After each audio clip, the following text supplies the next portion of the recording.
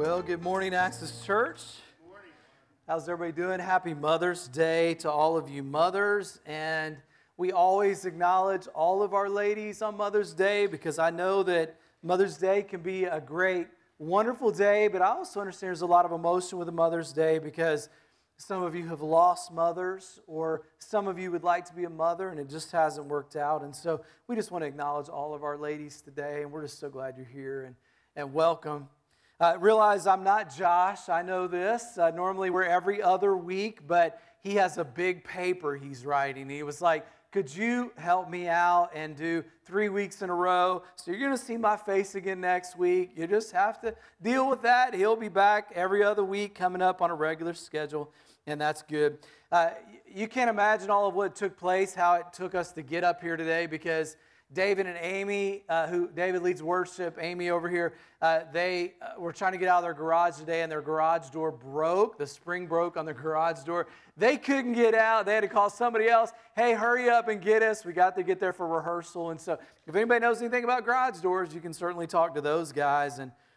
And today we are paying special attention to my mom because my sister passed away 3 years ago today.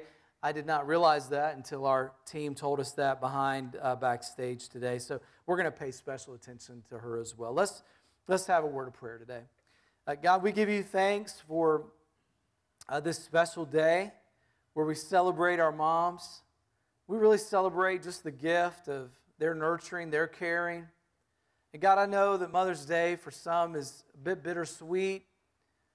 Maybe they lost their mother, and so that's difficult. Or maybe there's an estranged relationship, and that's difficult. Or maybe a mom has a strained relationship with a child, and that's difficult. Or maybe someone's dealing with the pain of not being able to have a child of their own. And so, God, for all of these things, we just are bringing all of that to the table today, and we're just bringing it before you to say, God, we love you. We thank you for your grace, and we thank you for just giving us just the ability to be here today and to be able to celebrate it all. And we just are thankful for Christ, our Savior, and we pray in His name. Amen.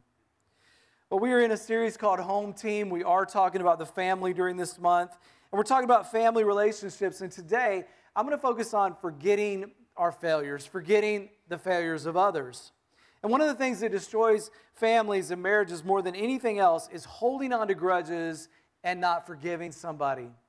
In every sport that you'll ever play, if you had a good coach, if you make a mistake, what's the coach going to tell you? Forget the last play and move forward. Hey, coach, I struck out. Forget it. Move forward. Hey, coach, I threw an interception. Forget it. Move on. Hey, I missed the goal. Don't worry about that. Why? Because when you look back, you cannot move forward, okay? When you look back, you can't move forward. And one of the ways that we get stuck in our relationships is we don't move forward toward reconciliation or toward forgiveness.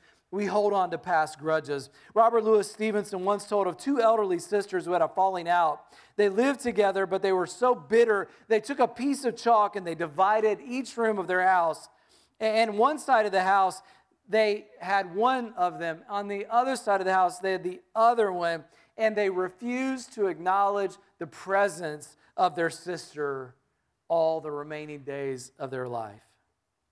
There are invisible chalk lines in our relationships sometimes. We don't see them, but they are there.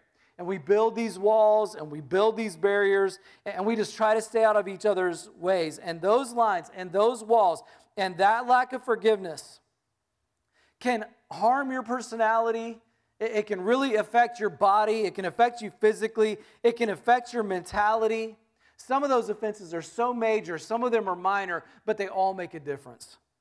I read about a teacher in an upper class California city that asked her sixth graders to complete a creative written assignment, and what they were going to be asked was just simply this phrase, I wish, and then you fill in the blank, I wish, whatever. And she expected them to say, I wish for a puppy, I wish for a kitty, cat, I wish for a new car, I wish for a bicycle, whatever. And 20 out of the 30 wrote something about their family. I wish my parents wouldn't fight. I wish my father would come back. I wish my mother didn't have a boyfriend. I wish I could get straight A's and my dad would love me. I wish my parents were still together. And maybe you have some things on that wish list. Maybe your parents got divorced and left you with long-term pain, or perhaps your mate had an affair and left you for somebody else.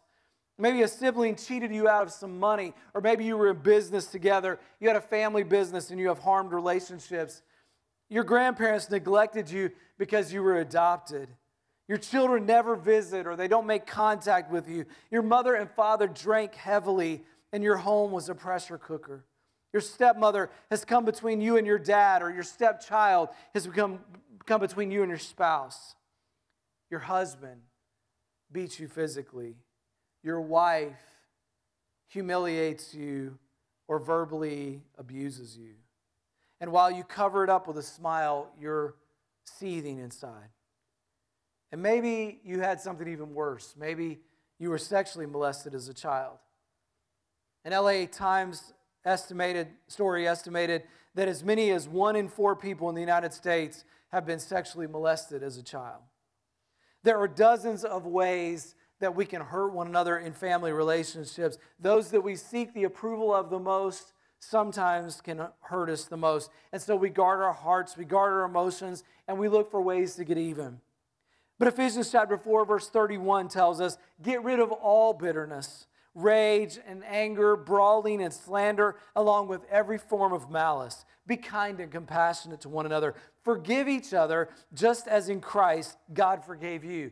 And friends, that is not easy to do. It is human nature to draw lines and to keep our distance. And we kind of rather enjoy holding our grudges and maybe making our adversary our enemy and seeking creative ways to get even. We're kind of like the little boy who had to stand in the corner for half an hour before supper. His mom and dad put him in timeout. And it's finally dinner time. They said, you can come to the table. And to add insult to injury, the dad asked the little boy, would you pray for our meal tonight? And the boy didn't want to pray for the meal, but he did what his father asked. And he said, Dear Lord, I thank you for preparing this table before me in the presence of mine enemies. Maybe we've been there. And so it's human nature to get even. Here, Hebrews chapter 12 reminds us, see to it that no one misses the grace of God and that no bitter root grows up within you, causing trouble and defiling many. Don't allow that root of bitterness to grow up in you. And let me just say, today I'm not talking about the person that offended you so much as I'm talking about you, okay? As much as I'm just talking to you as somebody who might have been wounded, somebody who might have been offended. And I think that the story in the Bible that captures this the best is the story of Joseph in the Old Testament. And what I want to do is tell the story, and then I'll just give some application, all right? Joseph was a young man who was favored by his dad. So much so his dad created a coat of many colors for him. And his brother, and Joseph as a young kid kind of flaunted that before his brothers, all right? He kind of made it a big deal. And his brothers got jealous. So much so that they said, we're going to take this kid and we're going to kill him. Now, you thought you had sibling rivalry, all right? I never wanted to kill my brother. I did throw a weeble wobble at him one time. And it went right through the window, made a perfect weeble wobble hole, didn't it? He's here, you know. And it was like, we were so astounded that it was like a perfect glass cut that the argument was over, you know. My dad told one time that their older sister threw a butcher knife between him and his twin brother, and it stuck in the door between their heads. Crazy. Maybe you never did that, but here are these brothers, and they took him out to kill him, and they decided in the process of that, hey, let's not put that on our heads. And some Ishmaelite traders came by, and they were going to trade him then. They traded their brother, and then they told their father that he had died. And meanwhile, he was taken off into Egypt and sold into slavery. Now put yourself in this story because he is 17 years old. 17 years old, he's in a foreign country, away from the father who loves him, away from his family, away from his homeland, and now he is there working hard in slave labor in Egypt. And this could be a story where he could easily build up resentment and hatred toward his brothers. And he could just be plotting to himself, how am I going to get back? But Joseph was faithful to God. He bloomed where he was planted, and he proved himself such an impressive worker that he grew through the ranks in Egypt, eventually becoming the second most powerful person in Egypt. He even accurately predicted a famine that was going to happen, and he brilliantly masterminded a grain storage and distribution plan that was going to provide for the country and the surrounding areas so that they would all have food. So here he is, mid-30s, been through a lot in his life, and could have had all this bitterness, and now he is prominent, wealthy, influential, respected. It is at that moment that this famine strikes not just Egypt, but the surrounding areas. In fact, his brothers back in Canaan land. And they have a plan. Let's go to Egypt because they have a brilliant storage food plan. Let's go see if they'll give us some grain. And so those guys travel over. 10 of the brothers travel over. They leave one home. They're all traveling over. And now there they are before Joseph. They don't recognize him, but he recognizes them. Here he is. Maybe he's, bronzed with the sun. Maybe he's just older. Maybe he has lines on his face. And they just don't recognize him. So what will he do in this moment? How will he respond? Genesis chapter 42 says that the brothers bowed low before him with their faces to the earth. And Joseph says, "Where are you from?" he demanded roughly. "From the land of Canaan," they replied. "We've come to buy grain." So here's the moment of truth. What will Joseph do? Will he take all of this hatred, all of this bitterness, all of this anger that might have been there? Will he humiliate them? Will he make them grovel? Will he make them beg for their lives? Will he throw them in jail? Well, he did for 3 days. He did throw them in jail, but that was just to kind of get his mind together. I need to kind of figure this out. They didn't know him. He didn't know them. He put him there for a little while, and then he brought him back out. And Genesis chapter 45 tells us the moment where now Joseph is with his brothers. They still don't recognize him. But in verse 1 it says, "Then Joseph could no longer control himself before all of his attendants, and he cried out, 'Have everyone leave my presence.' So there was no one with Joseph when he made himself known to his brothers, and he wept so loudly that the Egyptians heard him. And Pharaoh's household heard about it. Joseph said to his brother, 'I am Joseph. Is my father still living?' But his brothers were not able to answer him because they were terrified at his presence. Who wouldn't be? Then Joseph said to his brothers, 'Come close to me.' And when they did so, he said, 'I'm your brother Joseph, the one you sold into Egypt. And now do not be distressed and do not be angry with yourselves for selling me here, because it was to save lives that God sent me ahead of you. For 2 years now there has been a famine in the land, and for the next 5 years there will be no plowing or reaping. But God sent me ahead of you to preserve to you a remnant on earth and to save your lives by a great deliverance.'" Joseph finally released the past, reconciled to his brothers, and God used him in an incredible way to save, literally save, the people of Israel. Colossians chapter 3, verse 13 says, "Bear with each other and forgive whatever grievance you may have against each other. Forgive as the Lord forgave you." That's the story.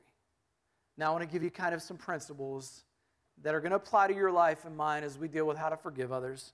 And one of them is just have the will to forgive. We may never feel like forgiving. It doesn't feel good at first. We may enjoy kind of nursing resentment and building a coalition against the enemy, plotting revenge. You may not feel like forgiving, but you should forgive. And why should you do it? I think because God commands it. Mark chapter 11 says, "When you stand praying, if you hold anything against your brother, anything, forgive him so that your Father in heaven may forgive your sins." Forgiveness, guys, is not an option for those who follow Christ. It's a command. In fact, we're told repeatedly that if we want God to forgive our sins, we have to forgive those that have harmed us. Jesus taught us to pray, "Father, forgive our sin as we forgive those who sin against us." And if it's not enough that God commanded you to do it, you have to do it for your own benefit. Why? Because you know that lack of forgiveness means we're holding grudges. It means it affects our stomach. It affects our head. It affects our body. It affects our personality.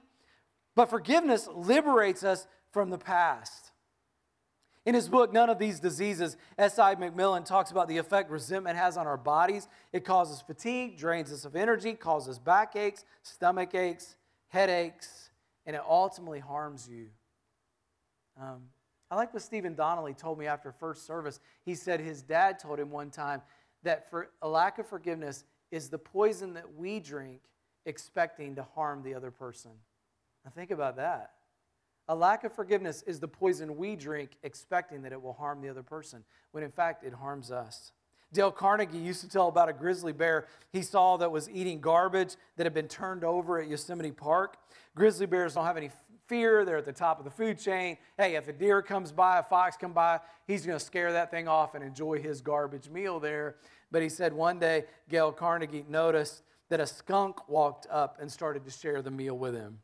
And as you can imagine, the grizzly decided he could skip a meal this time. And he did. He didn't want to bother to scare that skunk off. He could have destroyed it. But you know what he did? He understood the high cost of getting even. And friends, if we harbor resentment, you can try to destroy your enemy, but ultimately there's going to be something that's going to be backlashed on us. Forgiveness releases anger. Secondly, place blame where it belongs. And this is interesting because sometimes the part of the blame might be ours. And we just have to be honest enough to accept responsibility for our part in this. Jesus said, if when you worship God, you remember that your brother has something against you, leave the worship, go and be reconciled to your brother. Now, sometimes we are waiting for a family member to apologize to us, but what we actually need to do to open up the door of reconciliation is to apologize for the things that we can apologize for the sake of reconciliation. Romans 12:18 says, if it is possible, as far as it depends on you, live at peace with all men. And the key there is, as far as it depends on you. You can't do everything, but you can do something. But listen, sometimes people blame themselves for things they should never take responsibility for. We call this false guilt. This is when you feel bad for something. Somebody's made you feel bad for something. You should never feel bad for it. And so you think, if I were a better wife, my husband would not have beaten me. No, he has a terrible character flaw. Nothing justifies that. If I'd been a better child, my parents would have not gotten along better, and they wouldn't have gotten a divorce. No, you're not responsible for their marriage. Maybe if I had not sat on my uncle's lap, maybe if I'd been more resistant, I wouldn't have been abused. No, he chose to do that as a horrible thing. People go through the excusing of sinful behavior, and sometimes they put blame upon themselves that they don't own. So it's important for us to own what we need to, but don't own more than we need to. Joseph didn't say, oh, guys, look, I was a bratty kid. I shouldn't have flaunted my dreams to you, and so therefore it's okay for you to try to kill me. No, he's like, look, I forgive you for the past. Sometimes holding the guilty accountable does mean you have to confront them. Matthew 18 says, if your brother sins against you, go show him his fault first, just between the two of you. If he listens to you, you've won your brother over. And the key there is that you went to him alone. And what usually happens when we hold a grudge or we harbor resentment is we try to build a coalition against a person. We actually call this triangling. This is when two people get together and say, we're going to hold a grudge against somebody, and I have brought somebody into that relationship. I brought somebody else to side with me so that we can be against you. The Bible just says, you go to that individual, and we do it tentatively, and we go into it humbly. But confrontation can be healthy, and sometimes it can be wise. And sometimes it can't be wise. So you have to do it prayerfully, because sometimes the other person is still in such an angry, harsh, or abusive position that it's not okay at that time to try to go to them and have that conversation. And that's okay too. But you can still offer forgiveness out of your heart. Number 3, release the right to retaliate. Joseph's brothers had committed a terrible crime. They deserved to be punished, and he had authority and opportunity to now punish them. He could have done it, but he didn't. Forgiveness is not saying what you did was okay or I was wrong, and it's not pretending that nothing happened. It's not saying don't think about it, it was nothing. It's not excusing it. It is just simply releasing the right to retaliate. It chooses to suffer the hurt instead of getting even. Forgiveness means I'm going to release the right to retaliate. In the movie The Mission, there was a slave trader. that eventually becomes a Jesuit monk. And he did that in order to escape penalty from the fact that he actually killed his brother. And so he's traveling with the monks through the jungles, over the mountains, and he was hauling behind him a stash of weapons, heavy. He did that as his own penance. He's like, I'm going to carry these weapons as a penance for harming my brother. But when the party reached the summit of the last mountain, the traitor comes face to face with the child of one of the slaves that he had captured and sold. The man is struggling with his last few steps. He has a heavy baggage on him of weaponry, and this child, who had now grown, took a knife out in his hand. Moment of truth. Will the child of the slave kill the man who harmed his father, or will he release him? And instead of killing the slave trader, the child takes his knife and cuts the man free from his huge burden, which eventually then goes tumbling down the mountainside. And he was free. And friends, I want you to know that forgiveness can be a long, painful process. The wounds can be deep. It can take a while to heal. But when you release that burden, you're able to walk in freedom. When we forgive, we're releasing the other person from the past. The Bible says, love keeps no record of wrongs. Number 4, focus on God's providence. Focus on God's providence. I love what Joseph does here because he actually says, my brothers, you meant this for harm, but God meant it for good. Talk about seeing a different perspective. You meant it for harm, God meant it for good. You can spend the rest of your life wallowing in self-pity and resenting the family member who offended you, or you can look for ways that God can use that in your current circumstance. God didn't cause that evil to happen, but he can certainly use it. And the Bible tells us this in 2 Corinthians chapter 1, verse 4, that God comforts us in all of our troubles so that we can comfort those in any trouble with the comfort that we ourselves have received. In other words, who is better to talk to someone who's going through an addiction than somebody who's been through an addiction and defeated it? Who would be better to go to have a conversation with somebody who was abused so that now they can help that other person who is being abused? And friends, the best way, I think, to use your harm is to find ways, to find individuals or to pray for it and to say, how can I walk with you through this? Look for those opportunities. Don't look behind you. Look ahead of you. Number 5, restore trust as it's merited. In the story of Joseph, he actually tests his brothers to see if they're trustworthy and if they've grown. What he did was he took a silver kind of a mug and he put it in one of the bags of grain that he was going to send back with his brothers. Each one of them carried a bag of grain back. And so he put it in there. And then as they left, he accused them of stealing it. He said, one of you stole a silver mug. And they were all like, no, we didn't do that. We promised. We just need this grain. We're going back home. Well, he had all his attendants open up all the bags. And sure enough, in the youngest son, Benjamin, he had that that mug in his bag. And Joseph says, we're going to take him to prison. I'm taking him out right now. Just to see what the brothers would do. And Judah, the older brother, said, instead of taking Benjamin, would you take me instead? Please take me instead. And Joseph, broken by that moment, realized that his brothers had now become more mature and they had grown and they had learned their lessons. And Joseph just wanted to see, are they now trustworthy? Friends, don't be naive about forgiveness. And forgiveness is immediately releasing responsibility. It is immediately saying, I'm going to give you a gift in forgiveness. But there is a difference between forgiveness and trust. Forgiveness is an immediate gift. Trust usually takes time. If you discover that your fiancé is cheating on you 2 months before the wedding, you should forgive him, but that doesn't mean you should marry him. If you discover your child is lying to you and doing drugs at parties, you should forgive the child, but that doesn't mean you lift all restrictions. Forgiveness is that instant gift. Trust does take time. But when it has been regained, continue to grow in trust once again. Finally, number 6, express kindness to the offender.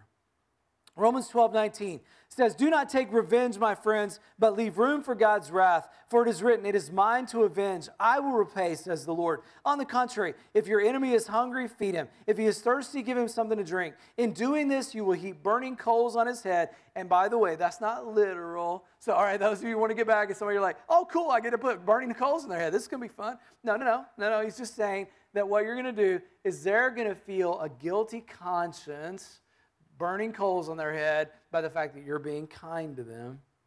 Don't be overcome by evil, but overcome evil with good. Joseph was so generous to his brothers from the beginning. He returned their money. He made a sumptuous banquet for them. He gave them royal treatment.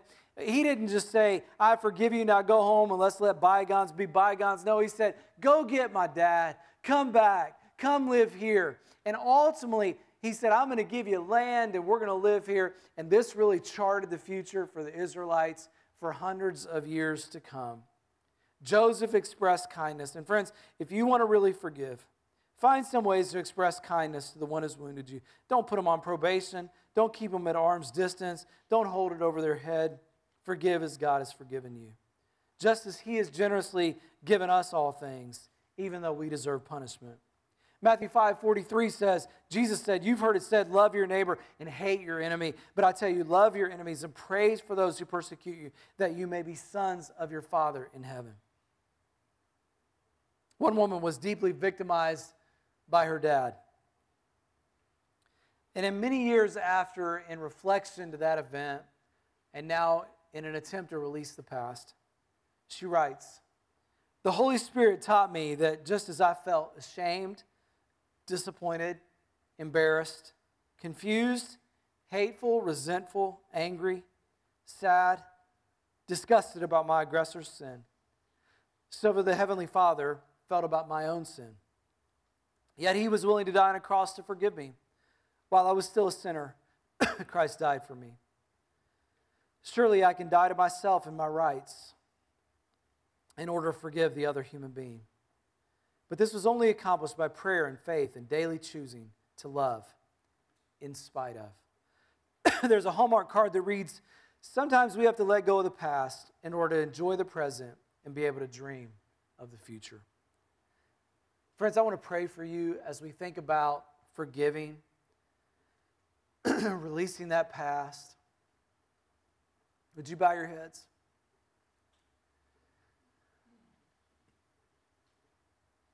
Father in heaven, we understand this is a difficult topic. It comes with a lot of emotion. There is undoubtedly somebody in here who has trouble with intimacy with their spouse because in high school or college they had a date rape. And they just have trouble trusting, being open. There's somebody in here who was abused by a parent or an uncle or someone that was in their circle of influence. Because of that, it's affected their self-esteem, what they believe about themselves. There's somebody who deal with their own level of anxiety and insecurity because they grew up in a home where the parents were alcoholic. And they were unsure how their parents were going to react in the next moment. God, there are 100 scenarios of different ways that we are justified, that we feel like we can hold on to this grudge from the past. And yet, God, the Bible says very clearly that if we refuse to forgive our brother, then our Heavenly Father will not forgive us. And so, God, today we want to offer and extend and release the past. We want to offer forgiveness as a gift, expecting nothing in return. There may not be an apology on the other side. There might not be what we want or what we hope or what we expect. But God, all we can do is do our part at living at peace with all people. And so, God, would you give us the strength and the power and the willingness today to release and to let go? Because, God, we know we cannot move forward in the present if we keep looking backward toward the past. And toward that end, God, we need your help. We pray the Holy Spirit would guide us, direct us, and lead us. And we thank you for loving us, God. We pray this in Jesus' name. Amen.